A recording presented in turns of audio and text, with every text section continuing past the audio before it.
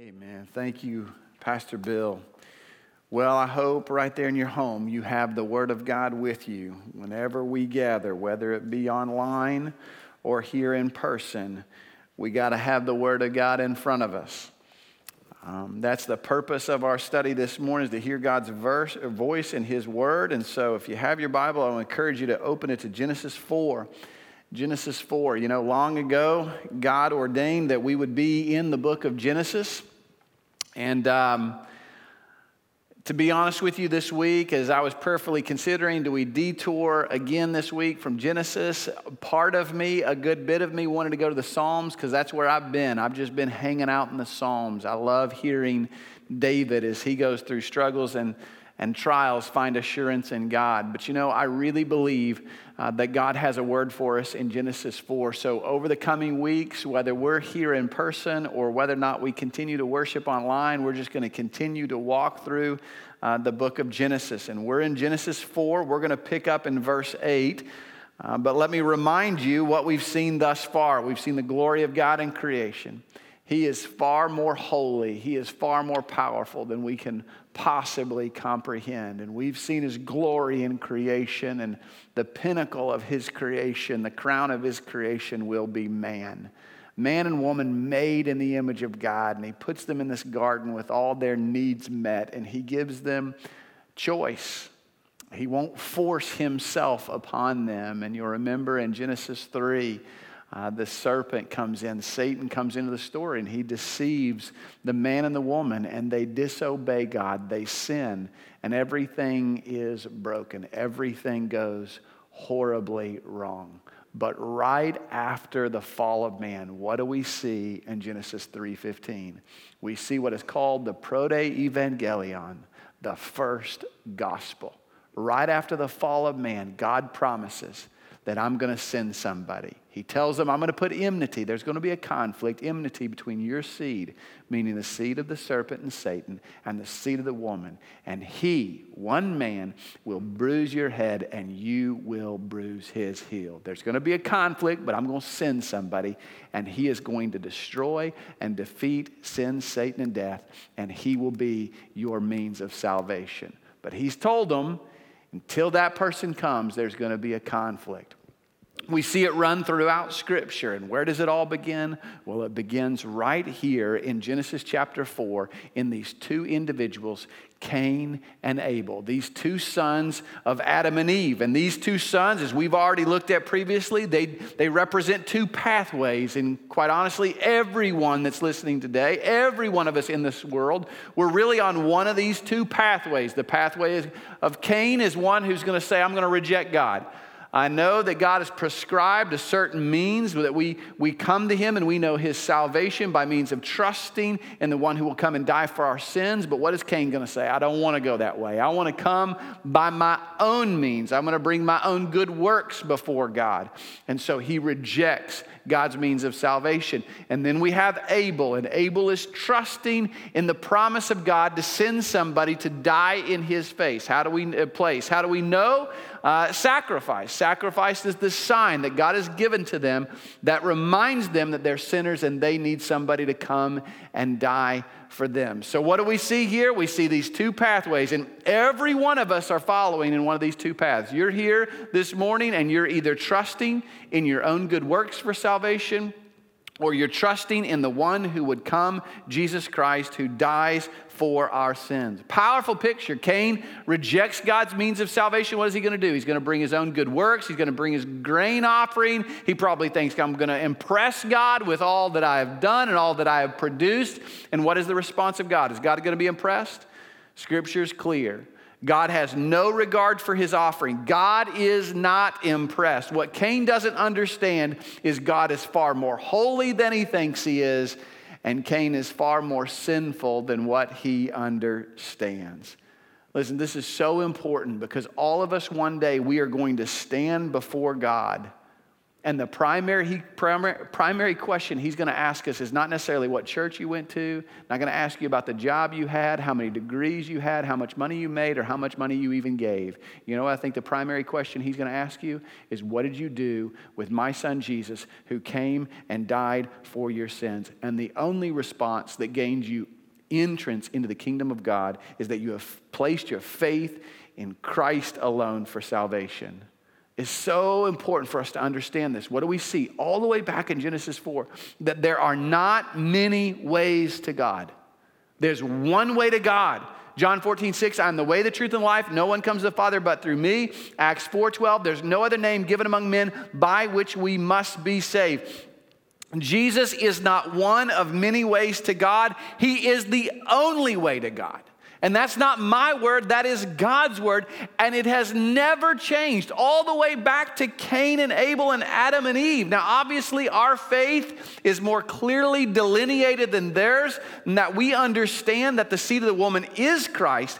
But make no mistake about it, salvation has always been by faith in the one who would come and die in our place.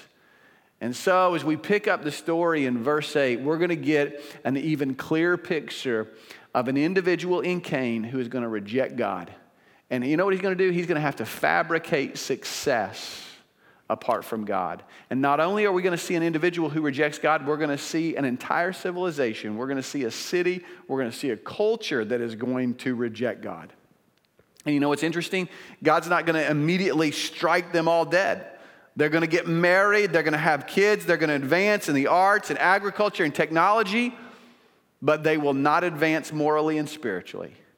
And in the end, there will be judgment. With that in mind, let's pray together, then we'll work our way through this text. Father, we're so grateful that when it comes to knowing who you are and how we interact with you, you have not left us to our own devices. You have given us your word that speaks very clearly about the way of salvation, who you are and how we interact with you. And God, I pray right now in this moment, wherever we're gathered, God, I pray you'd calm our hearts. I pray for this brief period of time, you'd remove any distraction that would prevent us from hearing your voice in your word. And I pray this in Christ's name. Amen. Well, look with me, Genesis 4, verse 8. It says, Cain told Abel his brother, and it came about when they were in the field that Cain rose up against Abel his brother and killed him. We see here, we've seen a lot of first. Now we've seen the first murder. Boy, this story, if you look at it, it has devolved quickly. We've gone from in Genesis chapter 2, man is walking in perfect fellowship with God and with each other. And all of a sudden you get to chapter 4 and now we got murder. And you're asking yourself, what in the world has happened? What has changed? Well, quite simply, sin has happened. We continue to see this, that this world is not as it was. This world is not as it is intended to be. That the brokenness of this world, the diseases of this world, the death of this world is a product of sin. This world is broken due to the sin of man. Man is a sinner. Man is not inherently good. Cain is just like all of us. He is born a sinner. As David said in Psalm 51, he is brought forth in iniquity, and in sin my mother has conceived me. And in fact, you can state it this way: Cain is a picture of all of us apart from faith in Christ. Here is an individual who is infected by sin. Anger, jealousy, selfishness, pride are controlling his life. And God has warned him, Cain, you better humble yourself. You better trust in me. You better change your ways. What is God doing? He's called him to repentance. But what has Cain done? He's rejected God. He says, I'm going to do whatever I'm going to do. And now he has gotten his brother alone and he has killed him.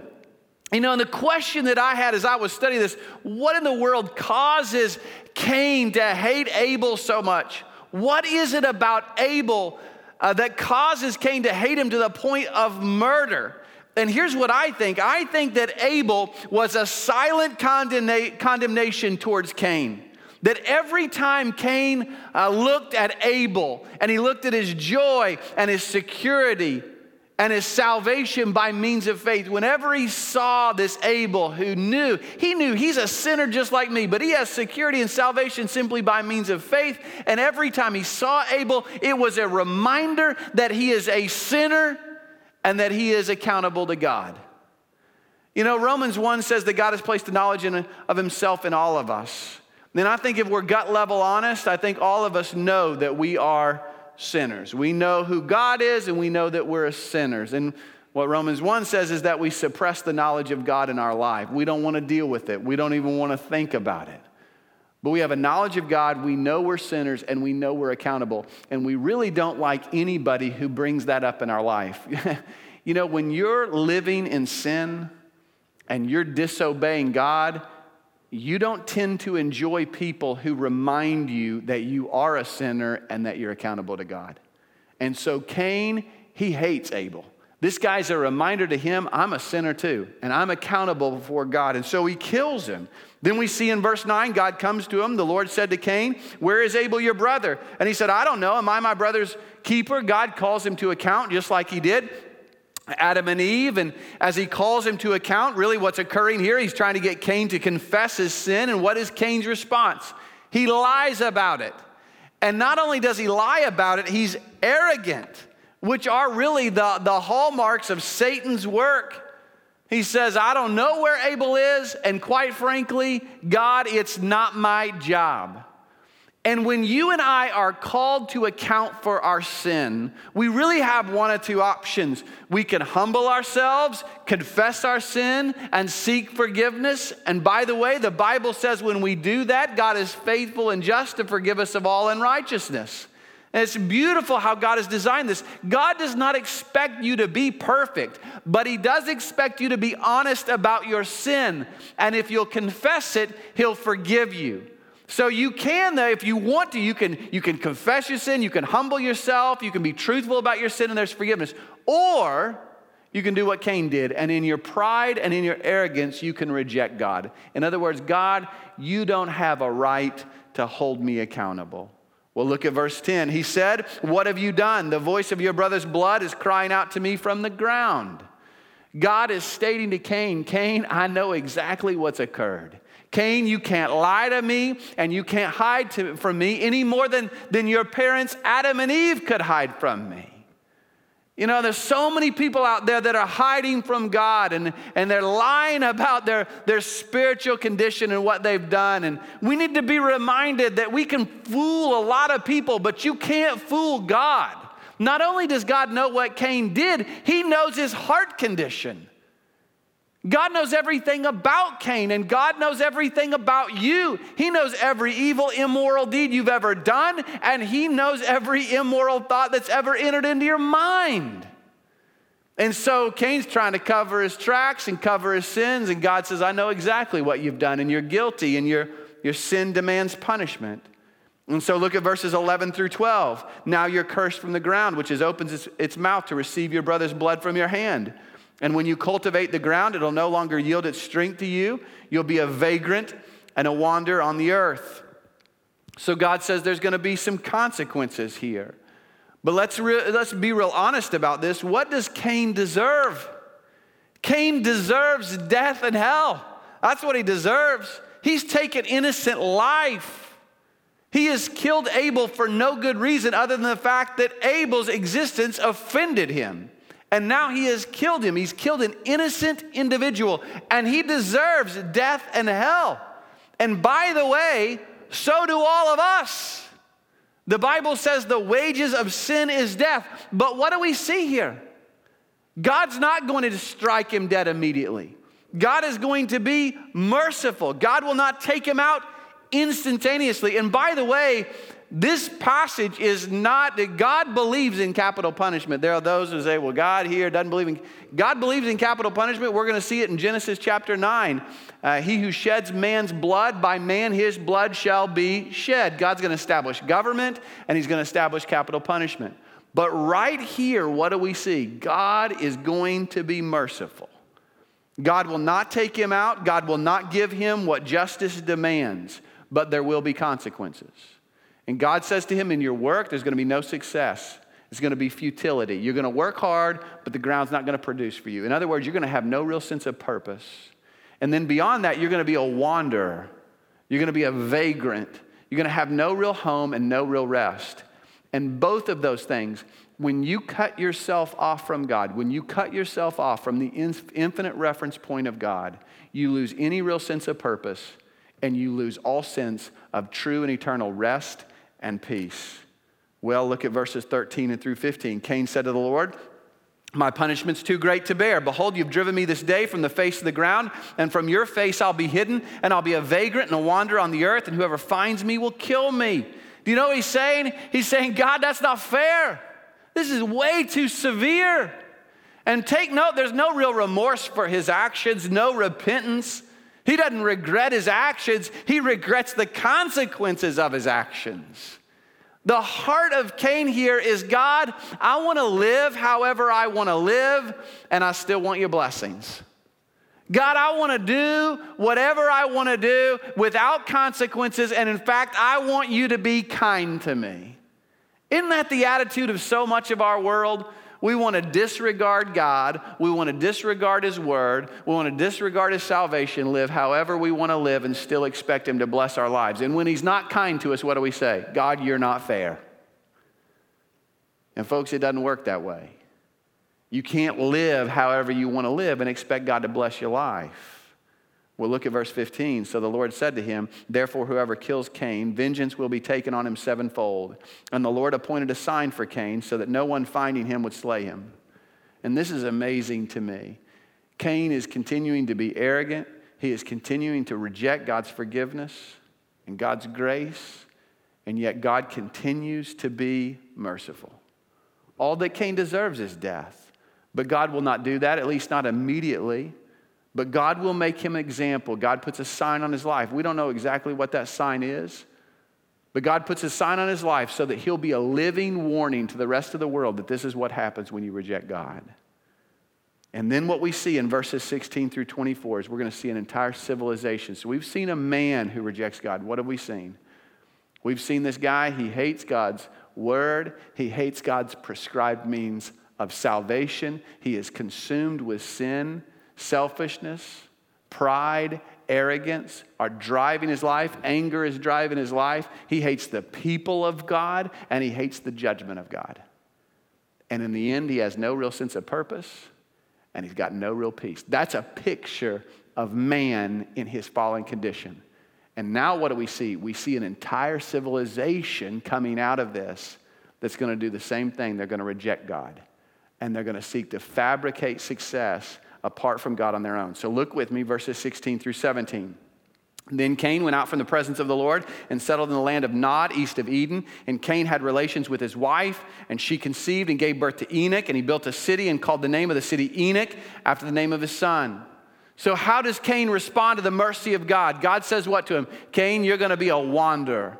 And what does Cain say? Well, we'll just see about that. And so Cain now is going to seek to establish a city. Again, he's trying to fabricate success apart from God. And so he marries and he has children. And even though he has rejected God, at least to some extent, he's going to enjoy the blessings of God. This is what we call common grace. That the sun rises and falls on the wicked and the righteous. The rain falls on the wicked and the righteous. So here we see him establishing a city and a marriage, all apart from God, fabricating success.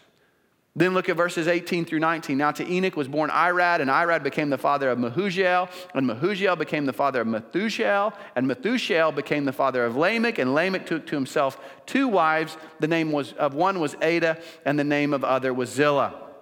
So Cain's family begins to grow here. And if you'll notice, we're going to get next week in chapter 5, these names are going to be very similar. It's important to remember that these two families are, as we're going to see next week in the family of Seth, they're going to grow up side by side. But here in Cain's family, a lot of these names have the suffix El, and that El is the name for God. And so it's a good reminder, these people still have a notion of God. But it's not the true God. It's not the God of truth and righteousness and mercy. They've now made up their own deity. They've come up with their own God who allows them to live however they want to live. And how do we know that they've completely disregarded the truth of God's word? Well, we find out with Lamech, how many wives does he take? He takes 2. And what did God say in his design for marriage? For this reason, a man shall leave his father and mother and shall cleave to his wife, and the 2 shall become one flesh. Lamech has said, I don't care what God's design for marriage is. I'm going to do whatever I want to do. We have a complete disregard for the word of God and God's design for marriage. And not only do we have a disregard for God's design in marriage, we have a demeaning of women. Listen, when you disregard the truth of God's word and you disregard the truthfulness that and the design that he has put forth, then you also disregard the dignity of woman as an individual that is made in the image of God. And as evolution goes, it has just become the survival of the fittest. Do you see the picture here? Man may still have some of the blessings of God in the worldly and physical things of this earth, but morally and spiritually they are declining. Then look at verses 20 through 22. And Ada gave birth to Jabal, and he was the father of those who dwell in the tents and have livestock. And his brother's name was Jubal, and he was the father of all those who play the lyre and the pipe. And as for Zillah, she also gave birth to Tubal-Cain, the forger of all implements of bronze and iron. And the sister of Tubal-Cain was Naamah. So you got Jabal who advances in agricultural things, and then you've got Jubal who advances in the arts. Now you've got music with the lyre and the pipe, and then you've got Tubal-Cain, the forger of implements. Now you have advances in technology. So you've got advances in agriculture, you got advances in the arts, you got advances in technology, and you would be tempted to think that in all these advances in education and arts and agriculture and technology, with all these advances, they're going to usher in a better day. They're going to usher in a utopia. Well, look at what happens in verses 23 and 24. Lamech said to his wives, Ada and Zillah, listen to my voice, you wives of Lamech. Give heed to my speech, for I've killed a man for wounding me and a boy for striking me. If Cain is avenged 7-fold, then Lamech 77-fold. Here's an individual who brags about killing man for no reason and then mocks the judgment of God. He has no regard for the dignity of man. He has no regard for the justice of God, that I can do whatever I want to do and God can't touch me. No fear of the judgment of God in hell. So you've got man improving in the things of the world, but morally and spiritually, he is tanking rapidly. And if you look at the story and the picture at this point, you might be tempted to think that Satan is winning. Remember, we've talked about this. This is that battle. This is that conflict that's ongoing. At this point, you say, boy, it sure looks like Satan has the upper hand. But you know what we're going to see in verse 25? That just as Satan is at work, we're going to see God at work. Folks, this is the story of Scripture when you look at it. In a few weeks, we're going to take a look back at all of this, and we're going to see how God, as Satan is at work, God's at work. Satan's at work, and God is at work. And God has made a promise. And listen to me. God's plan will not be thwarted. Satan cannot stop the will of God. And so just as you've got this generation of individuals, 7 generations in fact, who are declining spiritually and morally. They might be excelling in the things of the world, but they're declining. You're going to have another family grow up right beside them that we're going to look at next week in chapter 5. And you know who they are? They're individuals that you see in verse 26. They call upon the name of the Lord. They recognize we're sinners, and they cry out to God. And there's going to be a man named Enoch, and you know what he's going to do? He's going to walk with God. And there's going to be a man named Noah, and you know what Noah's name means? It means rest. And what does that show us? They're trusting in the promise of God to send somebody to put down sin, Satan, and death. So right here, alongside a world that's declining, you have a group of people who love God, are calling out to Him, walking with Him, and trusting in the promise of God, and they will be saved. Folks, could God have not given us a clear picture of our world today? I mean, can you not see in Cain and in this civilization, in the New Testament, you know what it calls this? It calls this the world. It's a world full of people who have blown off God. They have no regard for the Word of God. They have no regard for Jesus and salvation. And you know what's amazing? God will not bring immediate judgment for sin. I mean, you ever thought this? You ever thought, boy, God, why don't you just strike all these people dead? Why don't you intervene in this moment and Christ return and judgment come? Why doesn't God do that? Well, the scripture is clear. God doesn't do that because he is patient. God desires none to perish, but all to come to faith in Christ. How many of you listening online today are grateful that Christ didn't return in judgment 5 years ago? Some of you are saying, boy, if he'd have come back 5 years ago, I'd have been in big trouble. How many of you are grateful that he didn't return in judgment 10 years ago or 15 years ago or 20 years ago? See, God is patient, desiring none to perish. But listen, don't mistake his patience for a lack of follow-through. That just because he has not come in judgment doesn't mean that he won't come in judgment. That was the mistake that Cain and his family made. They mocked God. They mocked the word of God. They mocked the judgment of God. And God was patient. You know, I don't know if you saw this ad air this week. I saw it as I was watching, I think, the debate last Sunday night.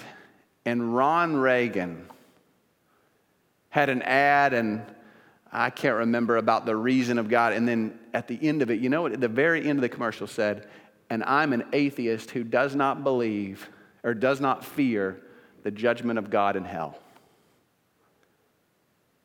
And folks, that's a lot of the world today. We don't fear God. We have no fear of his word. And we have no fear of judgment and hell. And what they don't understand is the reason that God has not returned in judgment is because he longs for them to come to faith in Christ. And so you got a world out there disregarding God, and God is patient. You know what's happening? You got this world, and just like Cain's day, they got married, but they wouldn't acknowledge God. They had kids, but they never acknowledged God. They had enjoyed the finer things of life, agriculture and food and arts and music and technology, but they never gave thanks to God. They warmed themselves under the bright light of the sun that God had created, and yet they wouldn't worship God. Their hearts were beating by the grace of God, and yet they wouldn't turn to Christ and trust in him for salvation. And guess what? A flood was coming. And all these people, when that flood came, guess what? At that moment, they wanted on the ark of God's salvation. But it was too late. And alongside this group, there's another group of people. And they might be weak according to the things of this world. But they're clinging to the promise that God will save us in the end. I cannot help but think that in Cain's life and in the life of his family, there were certain moments when God tried to get their attention. Isn't this what God does in our life? At certain moments, he kind of shakes us and he seeks to get our attention. Some of you came to faith in Christ because you were in one of those moments where God came to you, maybe in a trial, maybe in some storm in your life, and he got your attention. And you came to the recognition that you were a sinner, and you turned to him, and you trusted in him as your only means of salvation. You know, some people come to faith in God. They're just overwhelmed by the love of God. They see the gospel and they run to him. Other people have to get into a storm. And they come to the realization that they're a sinner, and they turn to Christ. As I've prayed about what's going on in our world today, I want to tell you, I don't pretend to know the mind of God, and I don't pretend to know exactly what God is doing. But I do believe with all my heart, God is using these circumstances to a world that has spurned him, to a world that has rejected him, and he is seeking to get their attention. And I don't know about you, but he's got my attention. You know, it's so sad when I think about my own life. The blessings of God rarely draw me closer to God. It's in the trials and the storms that God gets our attention and draws us back to himself. And in those moments of brokenness and despair, do you know what God does? Just as we looked at last week with Peter who began to sink, he doesn't get on to us. This is not a God who's looking for ways to punish us. But in moments of despair and brokenness, when we return to him, do you know what he does? He wraps his arms of love around us. And he may not immediately fix the situation as we saw last week. But you know what he does? He says, I'm with you. And it's okay. I'm going to lead you through this. And one day, you'll be with me forever. Some of you this morning, you're watching online and you've never trusted in Christ. Maybe you've heard the gospel from time to time, but you've never really given it much thought. Maybe because you've thought, well, why would I need Jesus? I got a pretty good life. I want you to understand this morning. I don't want to sell you a bill of goods. I don't want to pull the old bait and switch. Christ didn't come to give you a bigger bank account. Christ didn't come so he could fix your physical health. Christ came, lived, and died on a cross because you're a sinner. And you deserve death and hell. But despite all you'd ever done, he still loved you. You're made in his image, and he desires a relationship with you. Christ came because he loves you, and he wants you to restore a fellowship with him and know that no matter what happens, you'll be with him in heaven one day. And if you've never trusted in Christ, and maybe God has got your attention in the midst of this storm, can I challenge you? Turn in repentance and trust Jesus. The Bible says whoever calls upon the name of the Lord will be saved. But many others are watching online this morning and you know Christ. But quite honestly, if we were to get gut level honest, we've put God on the back burner. We've enjoyed God's blessings and it's made us complacent. If we're real honest with ourselves, maybe we'd say, I really don't even have a prayer life. I go through my day and I rarely ever acknowledge God. I may come to church on Sundays and open my Bible for 30 minutes, but I rarely open it throughout the week. And there's sin in my life. And you would say today, if Christ returned right now, you would be ashamed of where you're living. Can I tell you, I truly believe that in the storms of life, they are often God's tender mercies by which he grabs our attention and gently whispers to us, come home. Ye who are weary, come home. The stuff of this world will never satisfy. It may give you temporary and fleeting moments of happiness and some measure of fabricated success. But there's only one who truly satisfies. And there's only one who truly saves. And his name is Jesus. This world's broken, folks. If we can't see this now, we never will. This world is broken by sin. The Bible, when it talks about the world and this earth, it's pretty pessimistic. The Bible tells us this world's coming down. It began a slow downward spiral after the fall of man. And one day the whole deal's coming down. In Noah's day, there was this world doing whatever they wanted to do. You know what Noah was preaching? Flood's coming. God was reminding them. Judgment's coming. You better get on board on the ark if you want to live through to the other side. Do you know what we're doing as the people of God? We're telling you today, I don't know when it's coming, but I know we're one day closer than we were yesterday. But just because God has not come, don't think he's not coming.